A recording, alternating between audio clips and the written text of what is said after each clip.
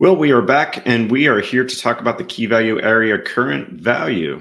What do you make of it? Indeed. So the interesting thing about current value, it is really about looking at the present, right? It is really understanding what kind of value do we deliver as an organization to our customers, to our stakeholders, and potentially even ourselves right now. So I think this is the part where this is a deceptively hard key value area to look at, because most of the time as an organization, when you look at value, it's very aspirational, right? It's about what do we want to deliver? What do we want our profit to look like? What do we want our market share to look like? But that's not what this is about. This is about looking at what's happening right now. And that allows you to make decisions in the here and now, right? We're not talking about hopes. We're not talking about fears. We're literally looking at the scale and seeing, well, how much muscle have I gained today? Yeah. You know what this always makes me think of, current value? It always makes me think of, we have all these ideas, right? We have all these ideas on the side of things that we think could bring value, right? And so we take an idea or two and we put them out there, and we have to validate whether they actually were valuable, because it's interesting. Well, not every idea turns into value. That's the thing, right? And quite often when people have to make economical decisions, which is really what running a business tends to come down to a lot of the time, is we fall into this trap, right? The sunk cost fallacy, where we base a decision on what we hope will happen in the future instead of what we know is the fact today. Yeah. That happens in so many organizations, right? And I mean, how many times have you worked on something? I mean, I've worked on things for 2 years and nobody could even remember why we were doing it. It's just, we had money to spend. So let's continue to spend the money building things and being really busy building things. And you start to ask these questions. You start to ask, well, is what we're doing valuable? Is what we have done in the past valuable, right? Because ultimately, when we're looking at current value, it's a sign of things that we've delivered in the past. Yeah, absolutely. And sometimes, the results of this can be quite stark. Like I recently evaluated a major change program that was, I think, 6 months in a process redesign. Very expensive, like not just in terms of hours spent on it, but also outside investments done. And we actually found out, hey, we're $1 million in the red right now. Even if we were to go live with this tomorrow, it would take us 5 years to make back that $1 million based on what the results of this program were going to be, except we can't go live tomorrow. Right? So our current value right now is negative $1 million, and it's actually going to continue going down.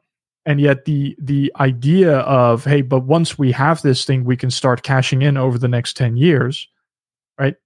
But that's not the reality, right? You have no guarantee that you're going to make that money back. So this is, like I said, this is really where this is very hard to use, because we don't like looking at the here and now. Yeah, right. Yeah, it can be hard to look at. So let's take a look, maybe how we actually use this in practice in our own businesses. Yeah, that sounds great. I'm going to move over to this board. And Will, just to emphasize some things that we were speaking of, this is a view of the present, right? Yeah. Present. How happy are our customers today? How happy are our employees today? How happy are our investors today? I'm going to put how happy are our customers today, but we can also say, I'll put investors, employees. And there's a lot of signs of things that we can measure here, and I'm just going to put up another point that this really is, well, let's use a validation of what we have delivered. Yeah, absolutely. This is validating what we have delivered. And, I just thought it would be good to capture these points while we had everybody here. And, we've been using the example of our own businesses, which I think is where you were segueing this conversation into. So I suppose for you, Will, in your own business, how are you using current value? Right.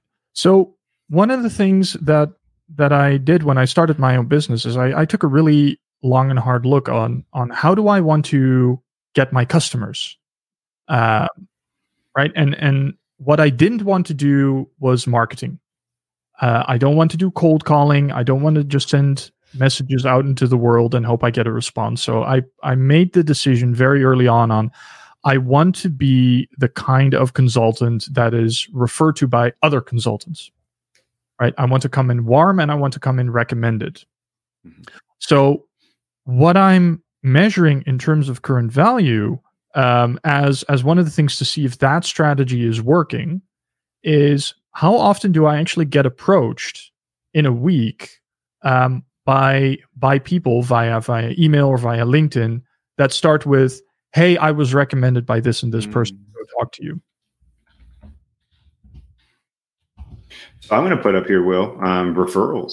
So something that you're measuring current values is by referrals. Wow, that's a really great way of looking at it. That would tell you that based on reputation, based off of previous work that you have done, that people have had a positive experience and therefore are getting in contact with you because of that. Absolutely, both from a customer point of view, but also the kind of outreach that you and I both do in our own professional communities. Yeah. Right? It's one thing to be recommended by a customer. It's even in a way more flattering, even when a professional says, "Okay, I'm going to call in the kind of person that I go to for advice." Right? And that to me is kind of a sign of, you've delivered that level of expertise, that level of value. Yeah, I like it. Well, I suppose I could share then what we do a little bit with this with current value at Agile for Humans. Oh yeah. Yeah. So, from our perspective, I'll talk about a little bit less from a direct business perspective and more from a delivery perspective, because obviously you do it the same way. We do consulting. We do a lot of training being one element of our business. And one of the things that we measure in our training is a really quick flash in the pan net promoter score. Yeah. So at the end of every class, we have students rank the class from a scale of 1 to 10. Now we use anonymous mode, right? And then we take that ranking and we store the data, right? And so what we do and we look at over time as we trend how really customer satisfaction in the moment on our classes. And that leads us to make changes in the class, changes in the way that we deliver. We get some good comments in there. We look for themes in those comments and adapt the delivery of our courses based off of that, so that we're constantly trying to increase that. So for us, let's say AFS, which is not Agile for Humans, we could say customer sat after course. Right, and so that's just one way one thing that we measure, and that's really specific to I suppose you could say one product offering of the company, but a very important one to us. So and you're touching on an important point there in using EBM, is that you can use it globally, right, to look at the entire portfolio of what you're offering and kind of generically, what's been the satisfaction there? How happy are the users and customers and employees? But for zooming in, it might be the case that for specific products that you have, right? For me, it's my consulting business. For you, it's the training business. Is that we have specific measures that tell us something about the performance there that is more actionable than the stuff at the generic level. I mean, obviously, we both look at what do our costs look like, and what does our income look like, and what do our profits look like. But that's not as actionable for improvements as what is the customer satisfaction for any course that we teach, or perhaps even for specific courses that we teach, or the kind of consultancy that we offer. Yeah, and to further build on the point that you have. So here's interesting yet super frustrating thing about this, Will. Let's suppose for us at Agile for Humans, we see a theme in feedback, we see a dip in score, and we decide to change our training strategy or the delivery of our materials in a particular way that we think is going to increase the score. Notice I said we think. The frustrating thing is, just because we're seeing a theme and collecting data on customers, and maybe we see a dip in NPS across the product owner course or something like that, and we make a change that fulfills that customer desire that we've seen in a theme, that does not mean that our customer satisfaction is going to go up. It really doesn't. So you can have these hypotheses on the back, which we hinted about this earlier, right? And you can deliberately put them into your product and not be able to find causality in it increasing the measure that you want. That's the frustrating thing about complex work, isn't it? Yeah, absolutely. Absolutely. And you're touching on something that we want to explore later in this course, but I think is a particular thing where you and I are very much aligned, is indeed this idea of causality, establishing causality in a complex environment really is folly. Yeah, right. This idea of leading and lagging metrics is one that you need to let go. It is. Want to be successful in a complex environment, which is why we look at these things daily, right? Frequently as we can, and we try to avoid going into assumptions and wishful thinking, right? Which is why we started this class with the tremendous caveat as we're looking at things right now. We're not looking at these things aspirationally, because at that point they start getting in our way. Yeah. Yeah. And, honestly, I made the mistake of trying to find that causality, and it partly drove me crazy. Right. And it was a giant waste of time. It's expensive. Yeah. Absolutely. Well, I think that is a wrap for this one. I think that when we come back, we will be talking about the next KVA.